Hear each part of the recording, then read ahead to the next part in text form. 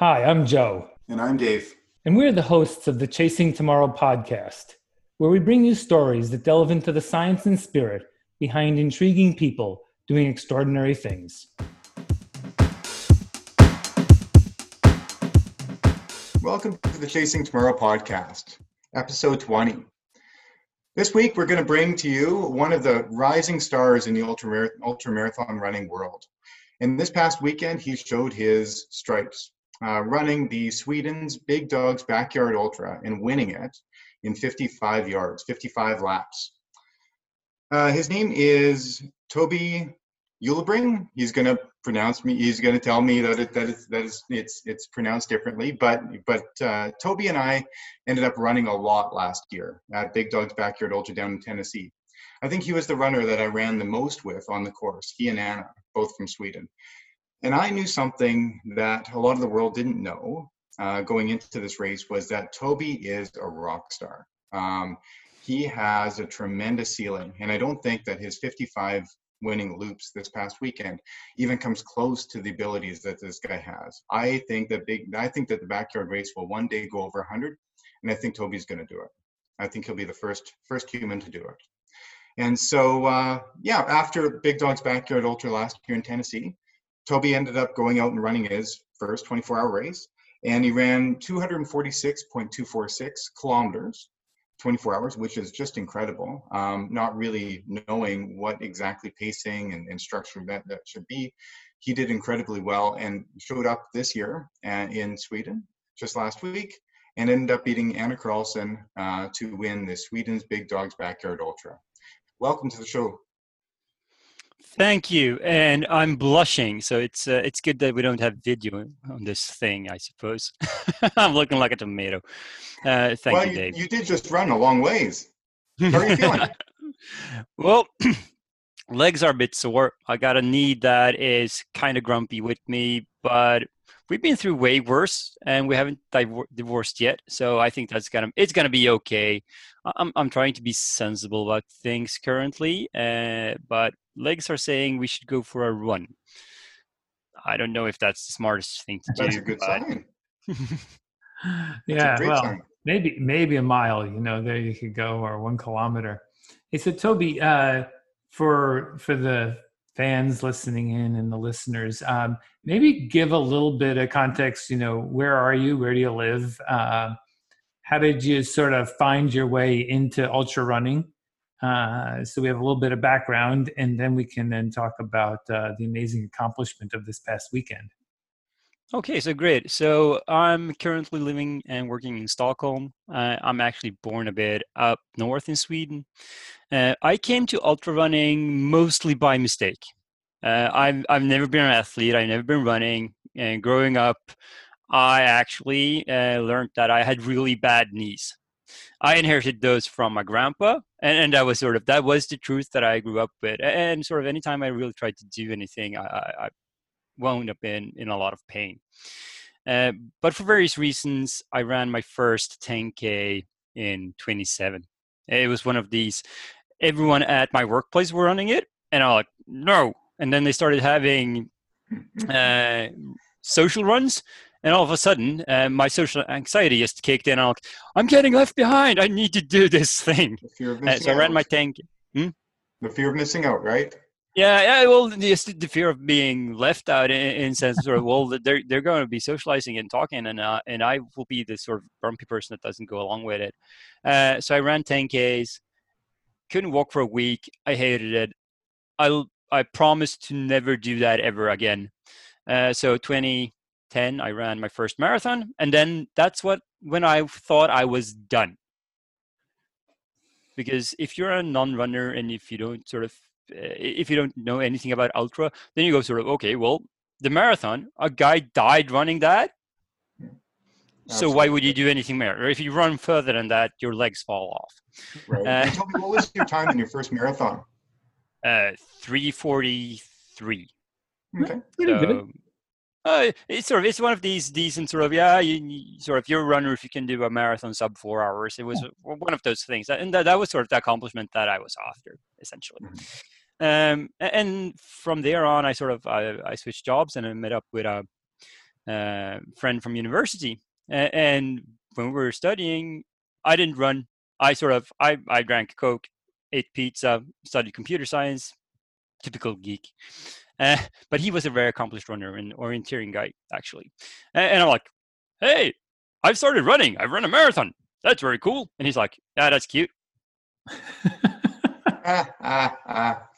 And then he pointed me at a 100-mile run close to Stockholm, so called the Täby Extreme Challenge. And for various reasons, all of a sudden, we were 4 people. 3 of us had never sort of gone anywhere close to that before. But we were 4 people signed up, sort of going, okay, how do we do this? We have 9 months to prepare. And in that process, I found something. And especially during that race, I can pinpoint when I become an ultra runner. To me, it's one very, very particular moment. It's in one step on one hill on that course. And it's when I'm passing 120 Ks. And my goal was to do it sub 24 hours. So, and I know this I go up that small hill and I see the sign that's saying 120K. And I know that there's only a marathon left, which is up until that point, the longest distance I have ever ran, except for the run I'm doing. But I know I'm going to finish. Wow. And I know I'm not quick. I know that I'm not a particularly good runner, but I can do this. I can just keep on going. And that's when I found ultra. That's when I find this deep calmness within myself that it really helped my mind. I have this monkey brain that's always all over the place. It's always doing things. But in that moment, it was calm. And that's when I know this is the thing that I need to keep doing, not for the performances, but for myself. And from there on, it's been a few ups and downs, and it's been a few different things. But then I found the backyard not that long ago, and I tend to say that the dumber the race, the better I do, because I'm not a particularly strong runner. I'm not a great athlete. I'm not strong. I'm not well built. I'm not but I'm really good at running within my limits, because I need to accommodate my knees. I need to accommodate a busy schedule. I need to do all of these things. I need to just manage to get the most I can out of the limited resources I have. And I have a mind that works really, really well with the monotony and the just keep on doing this thing. Just don't give up. So I tend to say I'm not a good runner, but I'm horrible at giving up. Mm-hmm. Obviously. Yeah. Absolutely. Yeah. That's for sure, huh? Yeah, it's interesting. And first, what a great story, really, for every one of our listeners who does have the same thought, which is, well, I'm not like you guys. I can't run as fast as that guy Dave Proctor, or as long as Pete Kostelnik, and these guys are out of my league. It's sort of fun to hear the journey is as much the importance as any of the events, because that's where the learning happens. And clearly you've shown that not only is there this incredible potential inside of you, but, teasing it out has been part of really, I would imagine, the real benefit of what you've done.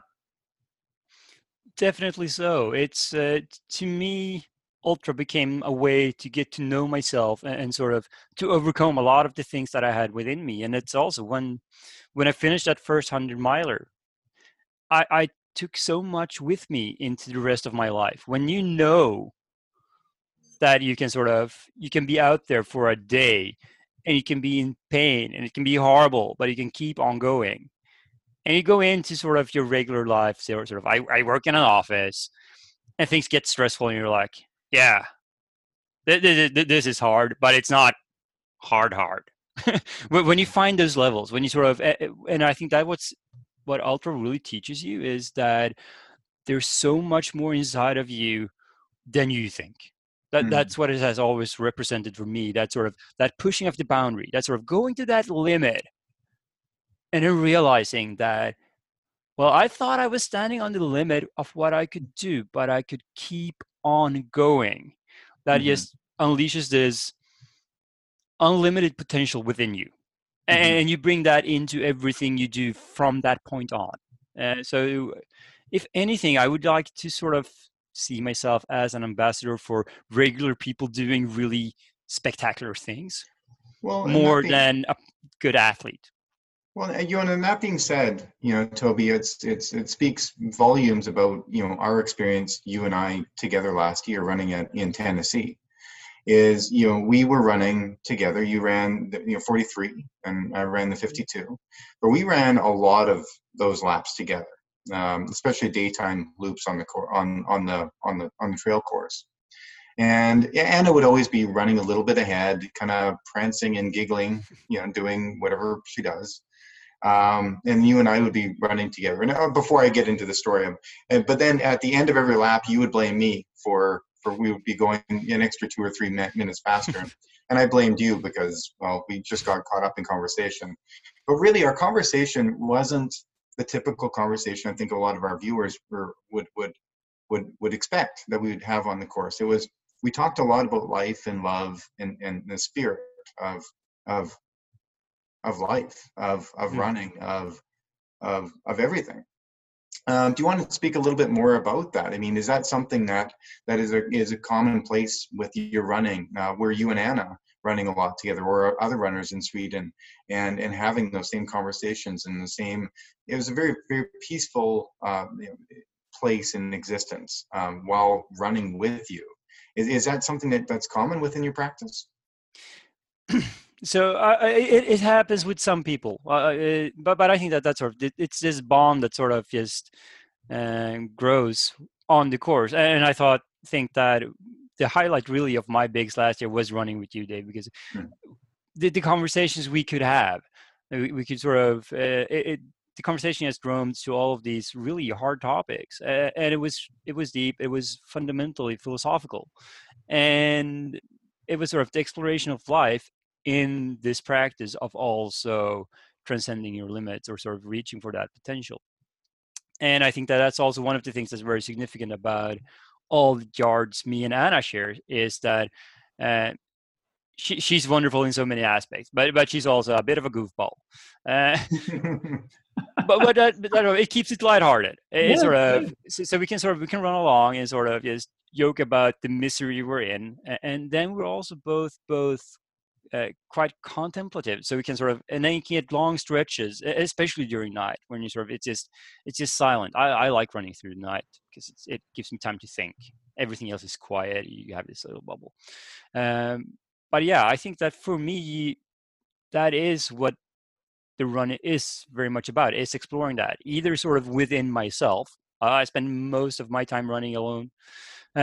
But when running with others, it is that sort of exploration of life. That's sort of why I do this. It's not religious in that sense, but it is spiritual. I definitely so. Yeah, and I guess maybe if you could touch on a little bit, build on this, because I think it's a really interesting theme. When I started on my journey, and I think Dave in his own way, I had this idea that there was this thing called personal fulfillment, but I don't know what that meant. But it sounded like something that I should aim for. And it gets connected a little bit with purpose. Why are we here and what's our purpose? And I think it takes a while to figure that out, and maybe it evolves a little over time. But when we try to explain to others this journey, what we've found along the way, there's somewhat of a bit of resistance because, one, hey, that's not me. Number two, I don't know what that means, and is it really worth seeking out? And so it seems like a lot of effort. And so, hey, just going to sit on the couch and do my thing. Which, hey, amen, that's cool if that's what people want. But if you want more, like if you want to find out that next level in life, if we go up the Maslow's hierarchy, from self-esteem to self-actualization, there's something that can be found here that's hard to find otherwise. It's in the simplicity, it's in the difficulty. I don't know, Toby, do you give people advice about the benefits of what you've found out through this suffering, in a sense? I guess it's a little bit of, that's the method. What's your, do you talk about it to other people? You seem very elegant in your thinking about it. So I think I tend to talk about it in those terms. And I had one friend that very patiently listened to me for quite a while. And then he looked at me squarely in the eye and went, yeah, you could meditate for 10 minutes instead. There. Yeah. but I think that what I'm seeking is sort of that fulfillment, that contentment, that as I tend to say, sort of what's the most distinguishing mark, or sort of what's the distinguishing thing between those that manage to finish their 100-mile challenge and those that don't, is that those that finish, they got to accept themselves. Because when you're running for a day, and unless you have sort of some sort of fantastic crew that can always keep you entertained, you'll be spending a lot of time within your own head. Mm-hmm. And either you make friends with yourself, and that's the process for me. Yes, becoming friends with myself, sort of petting those demons, not trying to shy them away, just talking nicely to them.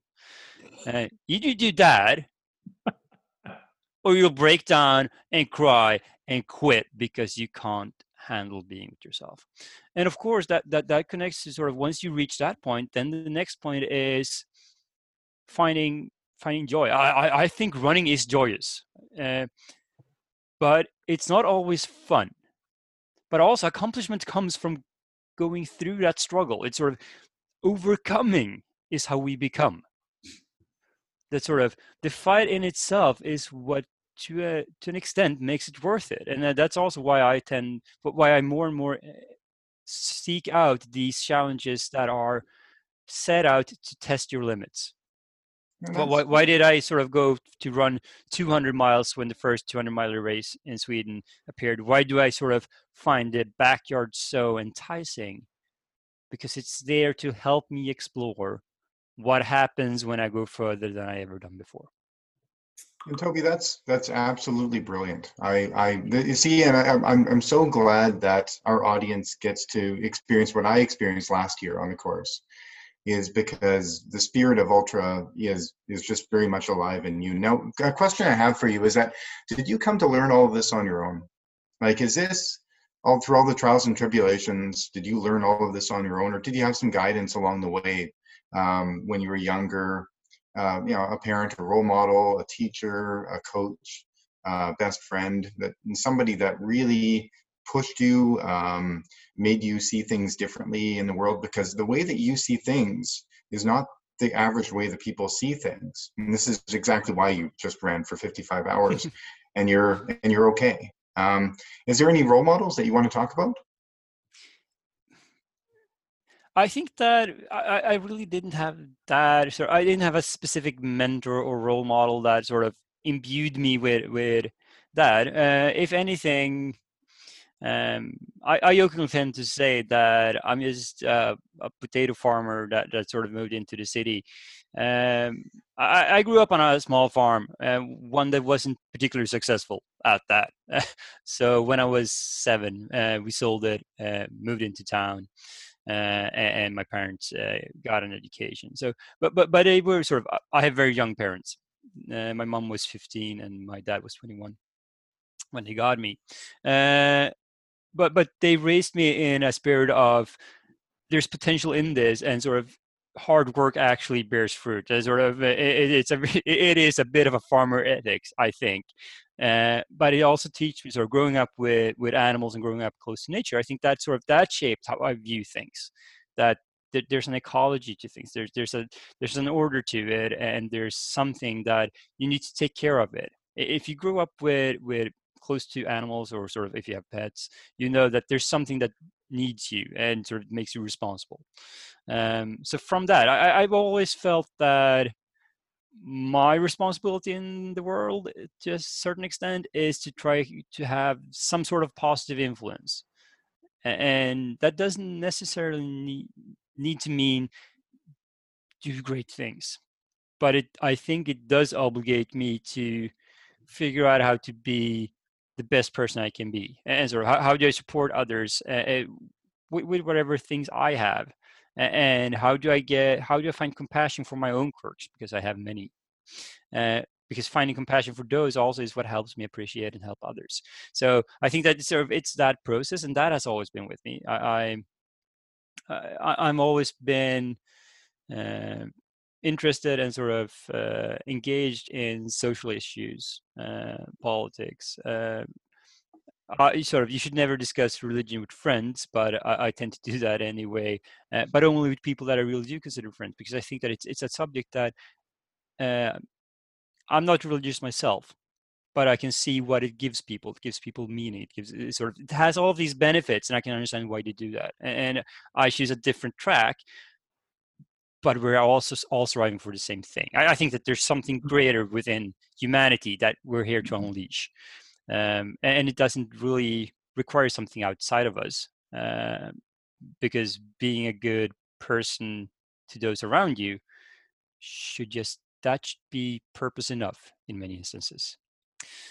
So I just sort of come from that. Also, I'm a bit of a bookworm. I just spent more hours probably socializing with books than other children when I was young. So I also got that. I don't mind being in my own head for extended periods of time. Let's just say that. That's good. That helps with ultra running. You know, the intrigue is a little bit of this idea of which came first, you know, the person or the ultra kind of thing, right? Or did the ultra create the person?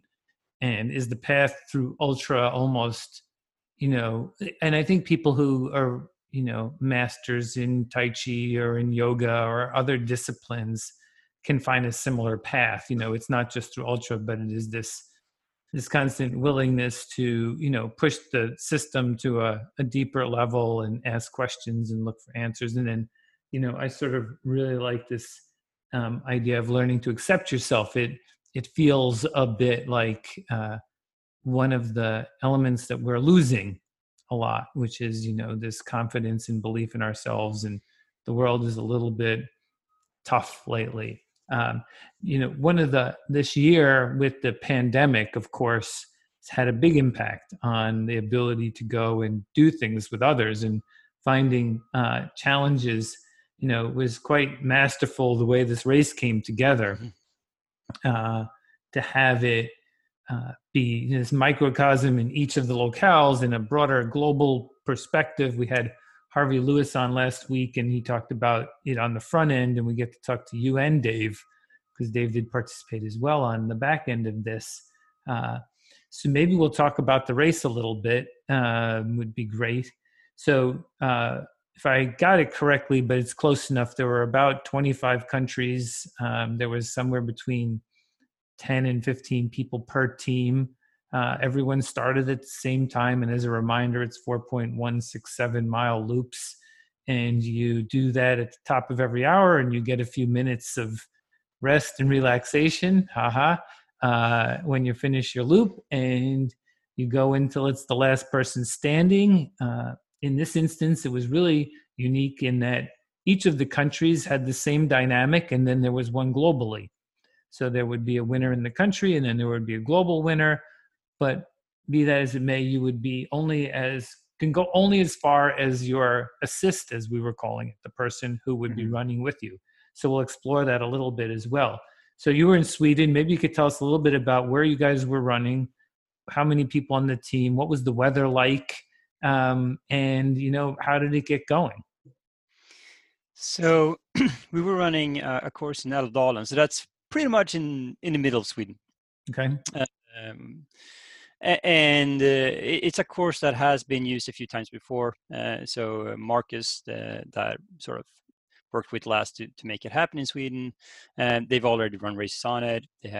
And the weather we got was we had to sort of. There's always these conversations about, well, did they have hills? Was it technical? Well, sort of everyone knows that the original Biggs course is the tough course.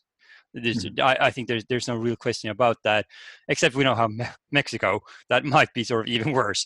But the Älvdalen course was, it has some technical bits, but it's not that hilly, but it has some technical bits. It's a nice mix. It's a very sort of, it goes along a river, essentially. And we got a really strong headwind almost all of the time going out from the start.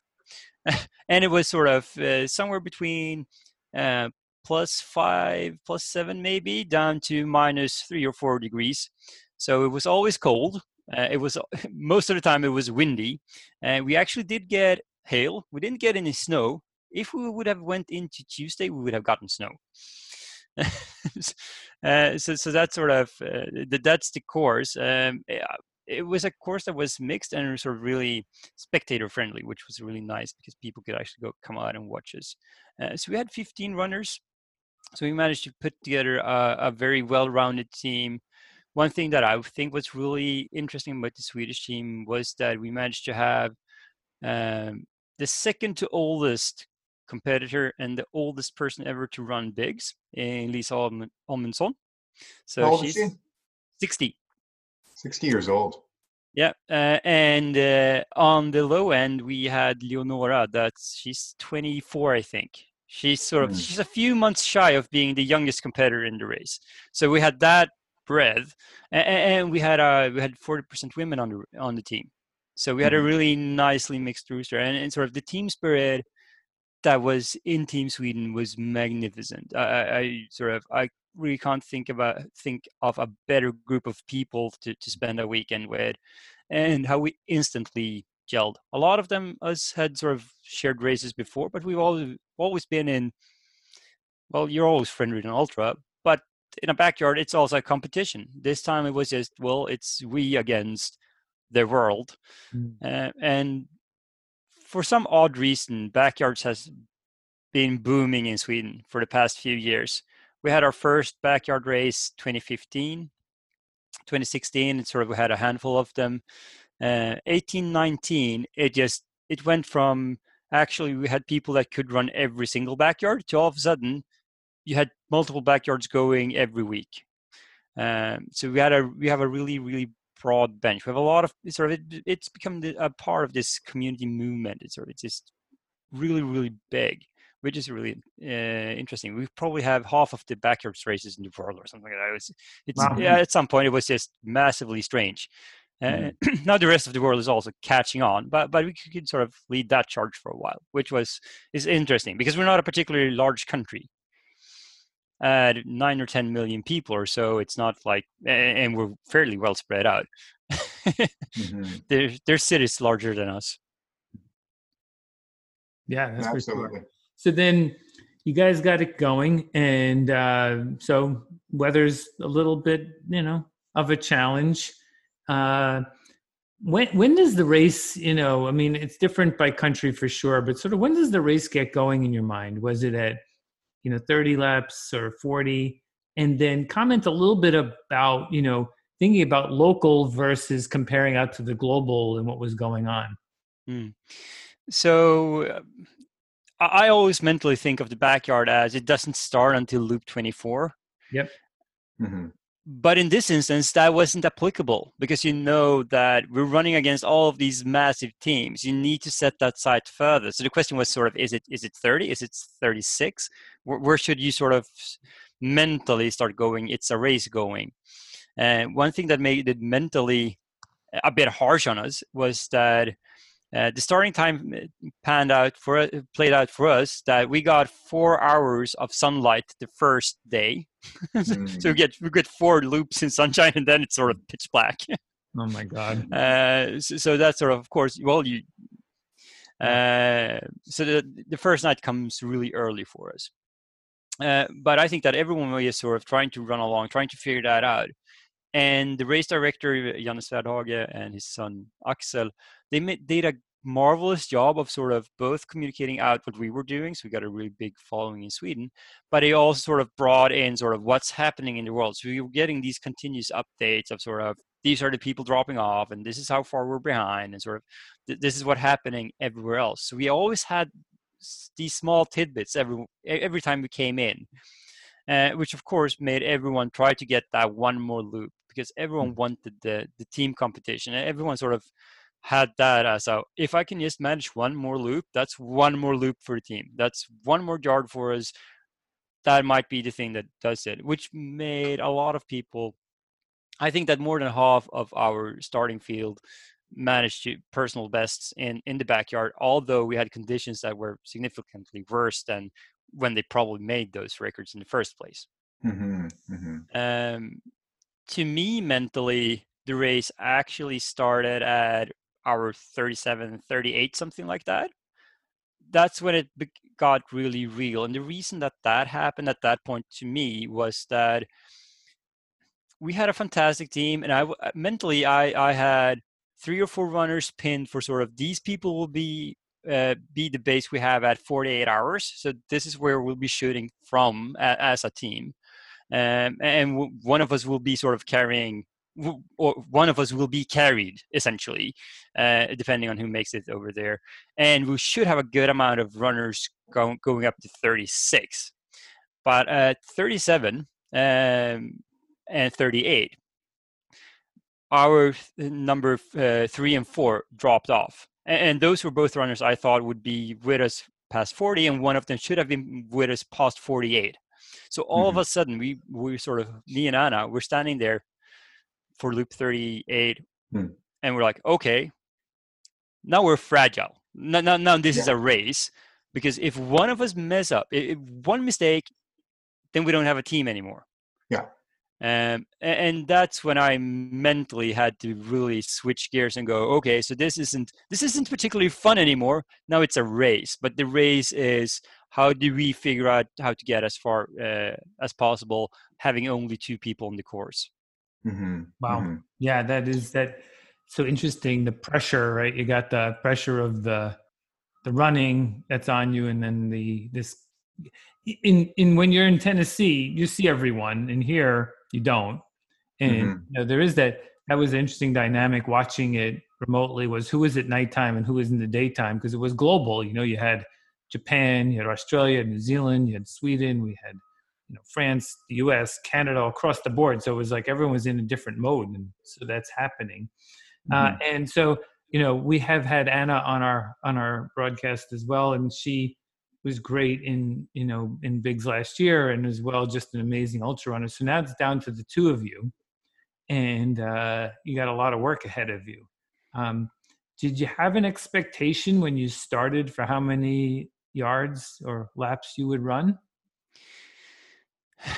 I really didn't set a goal, but of course you think about these things, and sort of, yes, we had our work cut out for us, because as you were saying, when we were at that point, there were 16 runners left in the world, 5 of them in the US, something like that. So we knew that sort of all the other teams are sort of, they're at an advantage, and I went into this thinking that, well, 43 from Bigs last year, I should be able to beat that. 48. That should be sort of where things get interesting. So mentally, that was sort of where I wanted to arrive. That would sort of make it.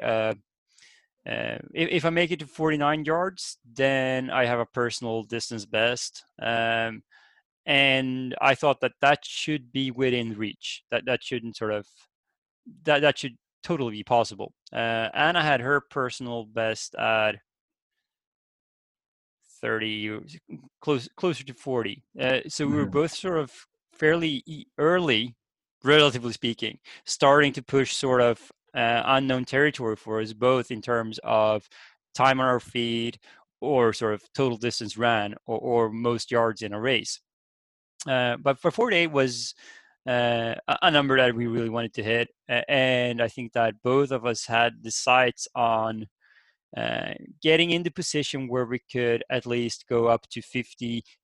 Hopefully, we started to go nurturing the dream of, well, getting 60 in Sweden, that would be really cool. So that was sort of this thing we started talking about, that would be really cool.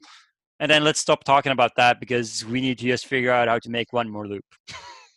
Absolutely. And when you break that down into yards as well too, we're also breaking that down into, okay, the sunlight is coming up in 2 hours. We got to get to the sun, to the sun, or we're even breaking it up like on your course. Like I know you and I talked in length in Tennessee about how we would break it up. We would get to this certain hill, and then we'd go to the Green Balls Hill, and then Split Tree, and all those things. Did you have those same things on the course where you're like, okay, I know I have 1.2 kilometers until I get to the turnaround point or the creek crossing? Did you break up the course as well too? Yeah, and that's usually what I spend the first few yards doing. Is sort of anytime on a new course, and even if I know the course, I spend a few first yards just figuring out sort of what are these checkpoints, because I want to establish a rhythm very early and then just stick to it as long as that's working. Don't mess with it. So, and that's also one of the reasons me and Anna, although we're having, she's slightly faster, but we're fairly close always, but I had sort of my places where sort of this is where I walk, this is where I eat, this is where I sort of do these different things. That was my rhythm, and hers is slightly different. So, Mm-hmm. and that's how I break it down. The thing is that with any race like this, that sort of even at 100 miles, if you start thinking about the end at the start of it, you're like, that's insane. This you just become overwhelmed, and just breaking it down to sort of, well, it's this loop, and then sort of knowing, well, in 5 loops we're sort of hitting this milestone, and sort of in 2 loops I have this PR, and sort of I think that's very useful to sort of create smaller and smaller sort of, and we had that sort of in the 40s. We had sort of, personal best these many miles, personal best 200 miles, personal best, so you can sort of always have some achievement just ahead of you, and sort of it's close enough that you can grab it, and sort of sunrise is one of those that sort of just counting down the laps until you get to the sun. Is of course one of these huge motivators, because especially when you're starting to get tired, you sort of know, if I just make it two more loops, then sun, and you know that when the sun comes, then you'll get energy, you'll get it becomes so much easier. It's easier to run the course. Mentally, everything just tends to clear up. You just sort of need to have that. But yeah, I split the course down in sub-kilometer bits, and then sort of have my things. Sort of, I have my tempo, I have my walking spots. I sort of, you have these sort of, here's a few rocks that I should probably walk over, stuff like that. Yeah. So for the listeners, when you get to 50, you're at 208 miles. So we talk 50 doesn't sound as much as 208 miles. So now you're Toby, you're sort of like in new uncharted territory, both you and Anna. You have a bit of, fatigue building up, getting tired. It's no one would say it's easy at this point, right? There's no easy moment after 200 miles. And you're now trying to figure out how far do you guys go, right? I mean, it's sort of a bit unknown, right? You're like, we won't know until we find out. I think, in our warm up a little bit, we found out a little bit about what happened. And so maybe take us through the laps leading up to, when your assist dropped, and, how was it going? Do you feel like, oh, we're good, or we're falling apart, or, what was going on in your mind? If we look at the once we pass 200 miles and sort of 50 yards, both of us were running strong, and we have one of these sort of nice little anecdotes where we're both running in the woods, and Anna goes, it's okay if you stop running now. I'm sort of, it's okay, and I'm like, yeah, same, but we both know that we're both there to run until we can't run anymore. So we sort of, yeah, you can stop if you want, but you won't be wanting that. And sort of, we sort of just mutually resign ourselves to our fate that we'll need to run until the other dummy gives up. And that dummy won't be giving up. That dummy will be breaking down. Because that's what we're there to do. We're both there to sort of run every yard we can for the team, for the people watching, to know where the boundary goes. That's where we're at. And I was struggling fairly massively around loop 50. I was starting to get quite severe knee pain, and I had some problems with, I was running low on energy. So it was one of the really low spots of my race. I was far, far, far down in the proverbial basement. Everything was dark. Everything was hurting. Muscles were failing, front, right, and center. My knee sort of starting to act up. I got sort of that one taped up, and sort of, and the next lap I used to go out and sort of, my thighs are sort of giving up. I can't get him to do things. And then sort of, oh, okay, well, what else can you use to move? Well, your butt is a good running muscle. And that one starts sort of, yes, nope, I'm not doing stuff. And you're okay, well, I got calves. no, we're not pushing. So everything was sort of going south for me. It was, okay. So I was just mentally getting prepared for this. This will be this horrendously painful, slow decline, and sort of you just see the lap time starting to creep up. And I come in, and my wonderful crew, they sort of just rally around and sort of going, okay, so what's happening? We need to figure this out. And they're like, well, the solution to almost anything in an ultra is get more energy into the system. And sort of, because either you can fix it with energy, or it's probably not fixable. It's sort of, and then that's sort of, it's just start, go higher and higher and higher on that. So I almost doubled my carb intake. And sort of course, then you run the risk of blowing out your stomach instead. Except, well, if that happens, well, that's going to be a showstopper. Except if I can't get any energy in, that's also going to kill me, or sort of at least make me stop, because you need fuel. It's sort of, it's an easy equation. So you go really high on energy, and I sort of start climbing up from that hole. It's sort of, we're slowly fixing it. So in the span of 3 or 4 loops, I go from going, I can't move, to, heck, everything hurts. It's sort of, it's not getting any more comfortable. But pain, I can run with pain. I pain that isn't trauma, pain that isn't sort of this going to sort of break something and I won't be able to run anymore. That's okay, as long as it's just painful.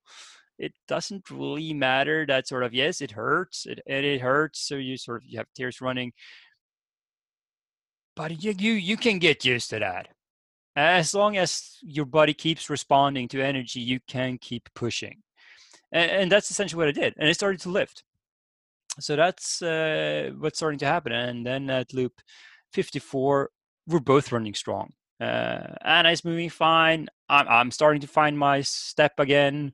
And my mind is just getting clearer and clearer. So when we head out on 55, I'm dead set on sort of, well, we'll run to sunshine comes again, and that would be 6 or 7 more hours. But I'm like, well, we're at 55, we'll make it to 62, and then sunshine comes, and then heck, who knows?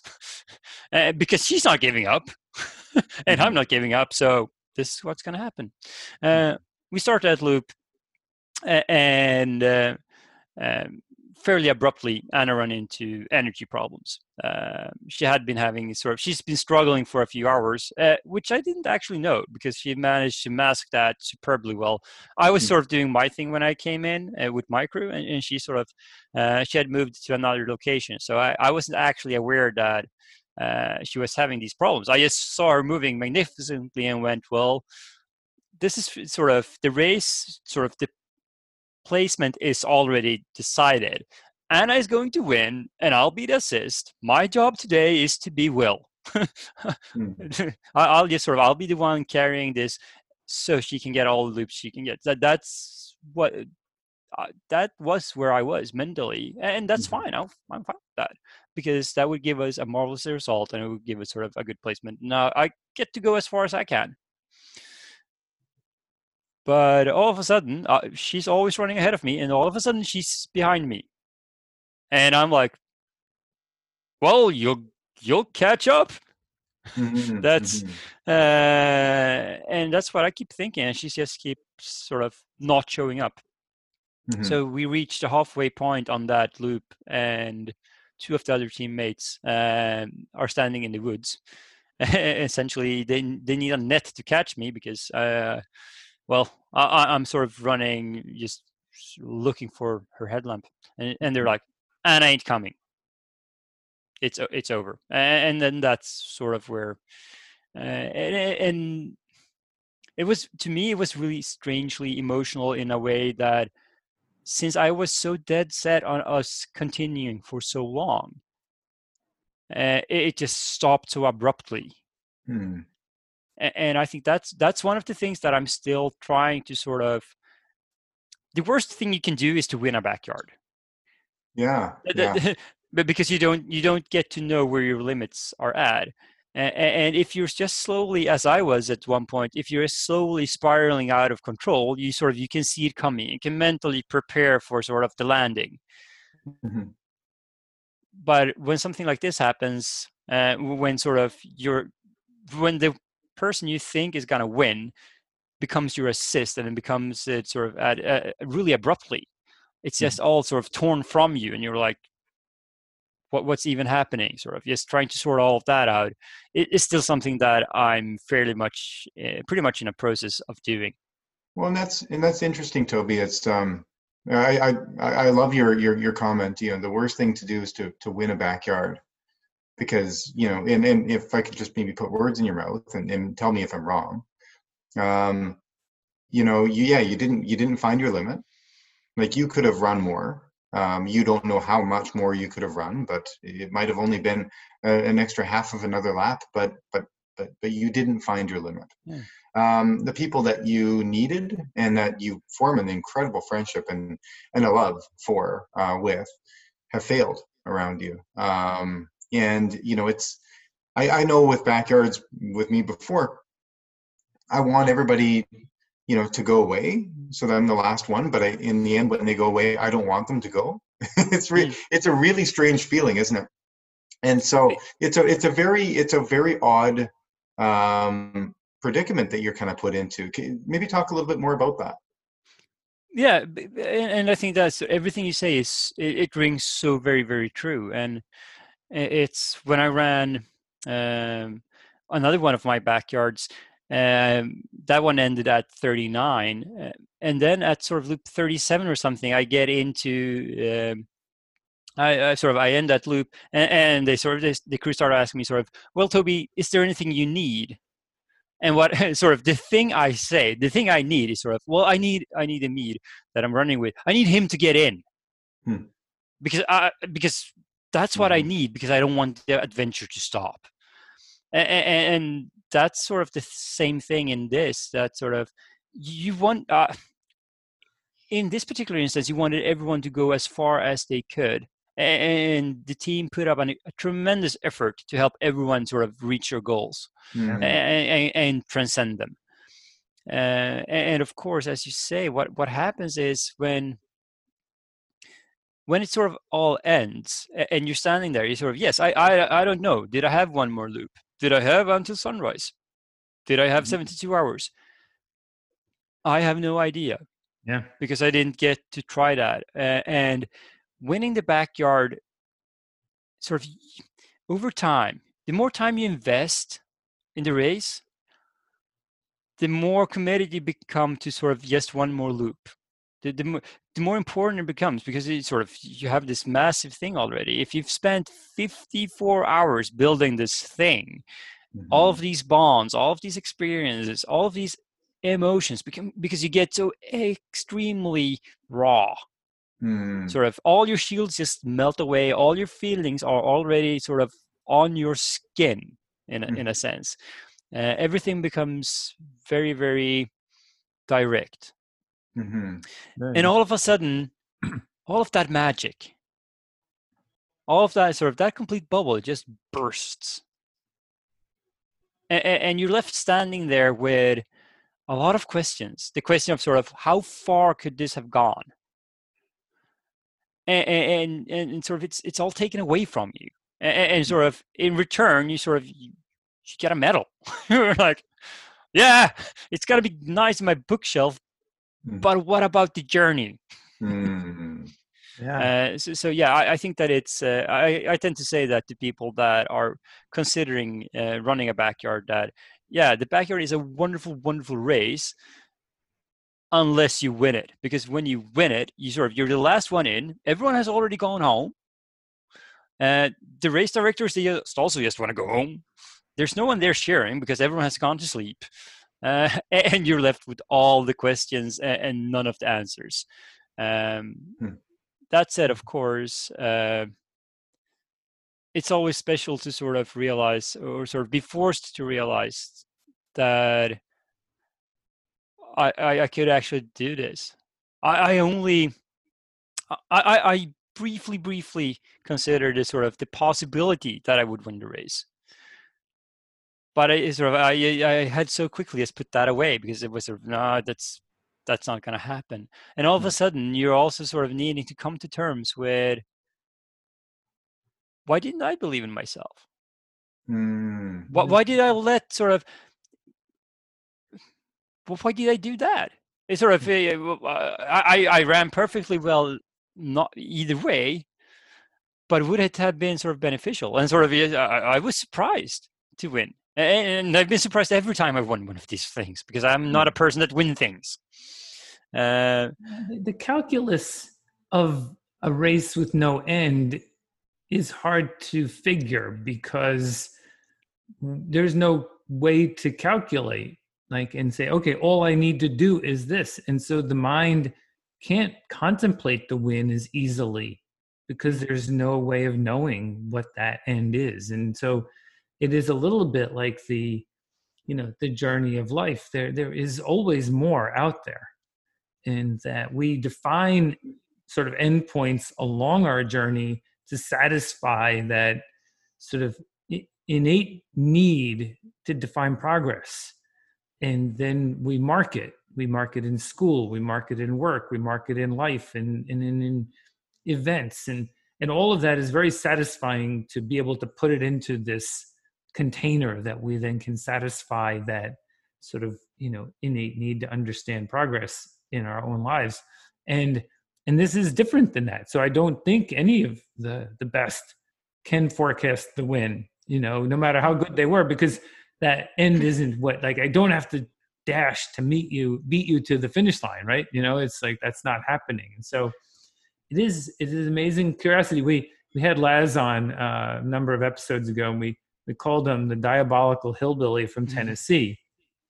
And in fact, this format is diabolical in its nature and its essence, and that's what the attraction is.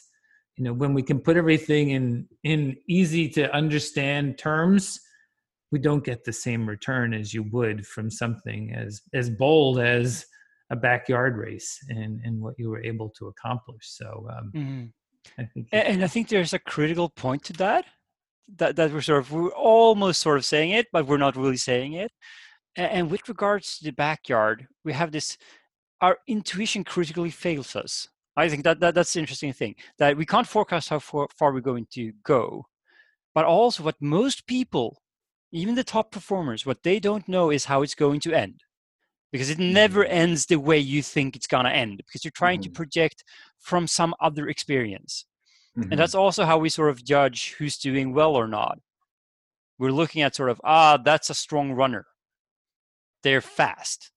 They're going to last long. And I think that Laz is really good at sort of going, well, you don't need to be a particularly fast runner. I believe in order to really go far in the backyard, you don't need to be the fastest runner, but you need to be a strong runner, because you need to have the durability. You need to have something that gives you margins to solve problems. And being faster helps with that. It's a part of the equation. It's not the whole equation, but we all have these sort of wrong ideas about what is going to limit us. And if you look at all the drops, if we were to sort of look at every single drop, almost none of them would be sort of, well, my legs couldn't run any further. There's a lot of sort of this small niggle there, or sort of stomach problems here, or sort of bad planning with fueling over here, or sort of, I didn't start napping at hour 4. I waited until hour 34. All of these small things start spilling up, and those aren't part of the equation. Yeah. And I think that's sort of that's so critical. Sort of, we measure progress, or sort of we think about progress. We think about doing well in these races in a way that is probably slightly off. And I think that's what gives us these really spectacular, sort of interesting wins, and why we sort of tend to get slightly surprised of who actually ends up on the podium. Absolutely, and it really absolutely how far they can go. And I think that's what's fascinating about backyard style racing for the average population, is they look at it and they go, how on earth are you still running 76 hours after you started? How did Karel do that in Belgium? That's absolutely astounding. Or Courtney, or yourself. But it's, yeah, I agree with you. And I think a lot of it is that management piece, mental management. You know, in Canada, I was at the race here in Canada, and, you know, time and time again, we saw runners that were great. They looked great all day, and they would even come in and do their fastest lap, and then they just wouldn't show up at the start line. They'd say, "Well, I'm done. I've given up. I don't want to do this anymore." Other ones that would, you know, not manage their bodies or their sleep or their fueling well. Other ones that made mistakes. I made terrible mistakes on the course. I only lasted 24 hours, and it ended poorly, insanely poorly. You know, epically. And, you know, if you guys don't mind, I'll share with you my experience. I made a terrible mistake 8 hours in, and I became a goofball, much like Anna is. And, you know, I was noticing 8 hours in that the Canadian team, I kind of took on a bit of a leadership role with the team. We assembled the team, and, you know, and it really worked because we ended up getting third place globally.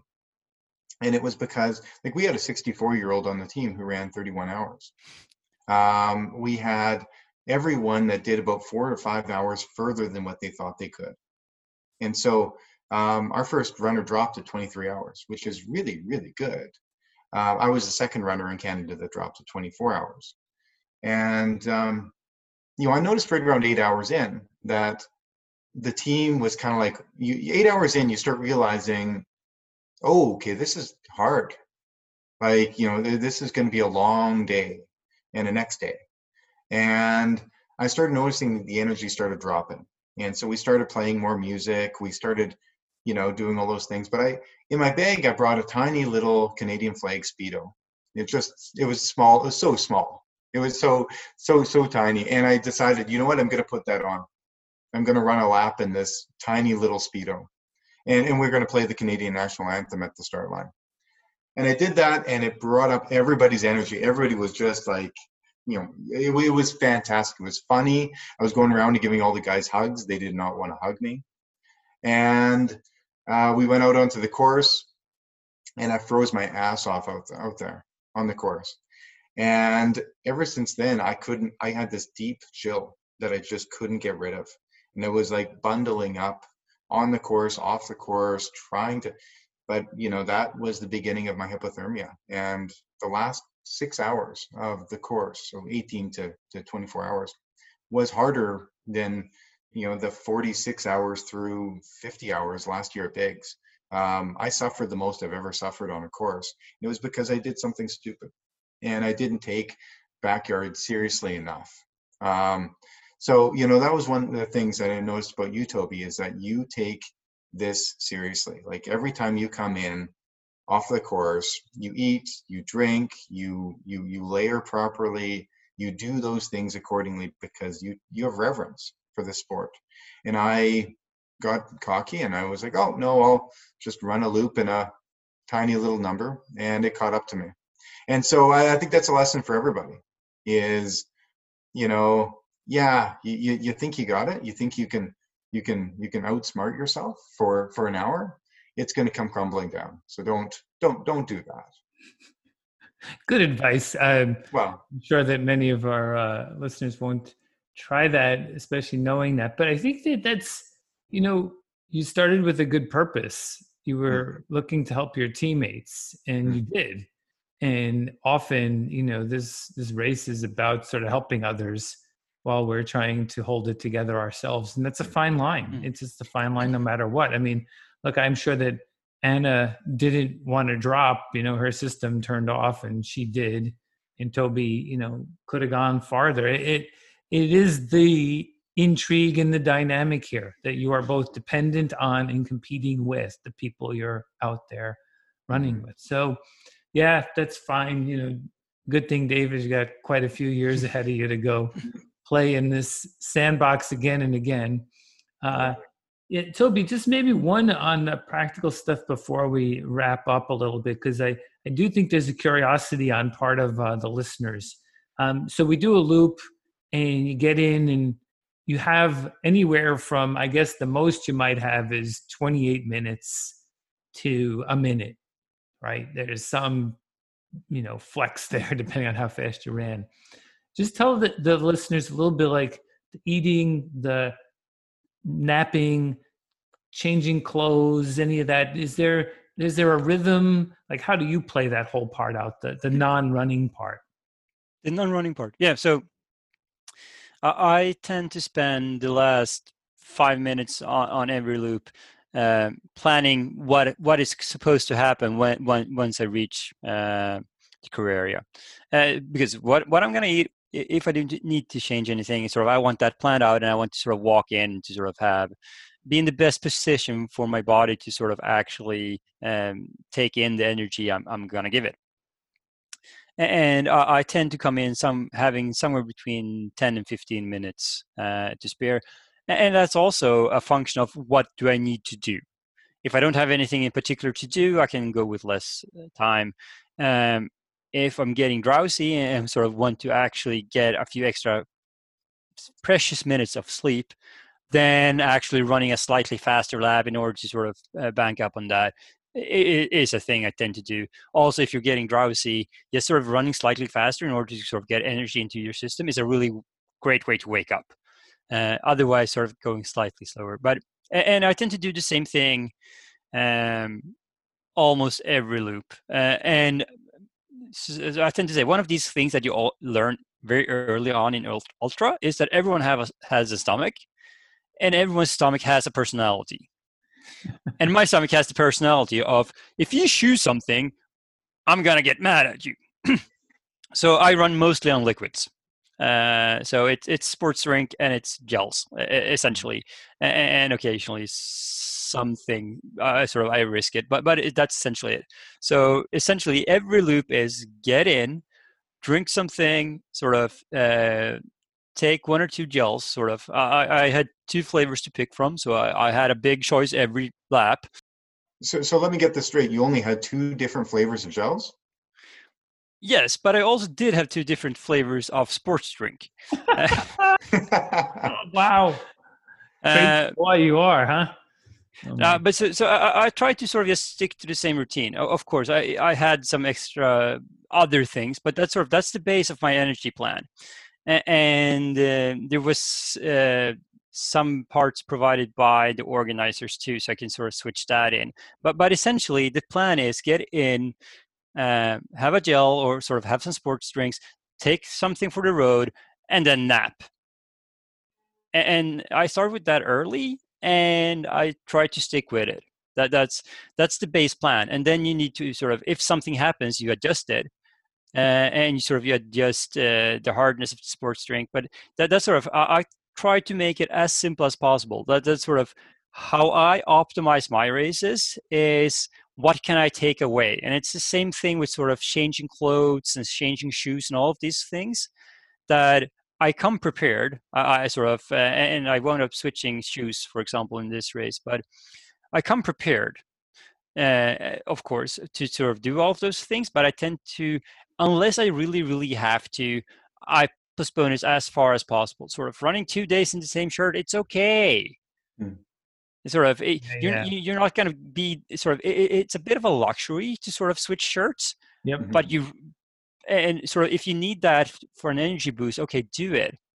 But I tend to postpone it, and sort of, it's the same thing. Sort of switching shoes or switching socks. It's one of those. You could do that, but think about, do you really have to?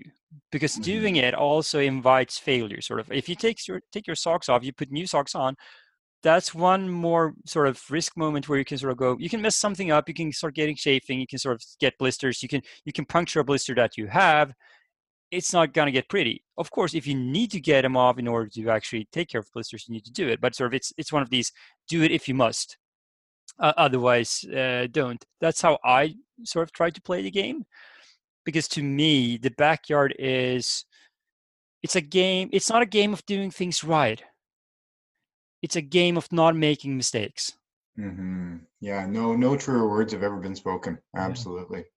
Yeah. So Toby, with the Chasing Tomorrow podcast, what Joe and I like to do is to end our interviews by asking a really simple question. And I'm really interested to hear your answer, because of your trajectory is you're aiming really high in my experience, in my thoughts. You're going places that I'm really excited to see you accomplish in the next many years. What does the future hold for you, Toby?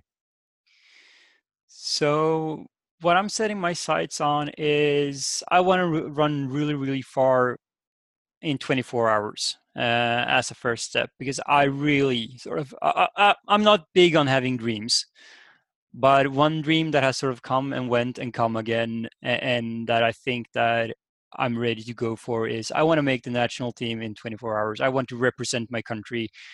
I really, really, really want to do that.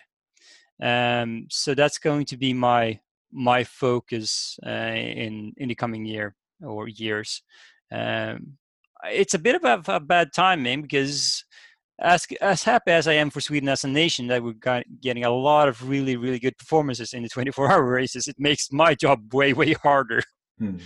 But that's my next big thing. Sort of that's what I'll be aiming for, and of course, along the way,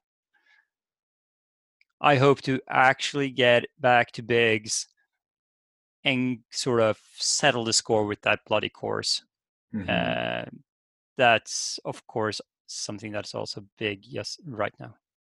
Absolutely. Yeah. If everything goes according to plan with vaccines and everything during this COVID time, I like you want to get back to bigs next year down in Tennessee, and I would like nothing more in the world than to share some extra yards with you, catch up, talk all the philosophical, to pick up on our conversation where we left off last year. And, Toby, this was an absolute pleasure. Me and Joe loved having you on, and you'll have to come back sometime. And when you are the first person to run over 100 yards in a backyard style format, we'll have you on again.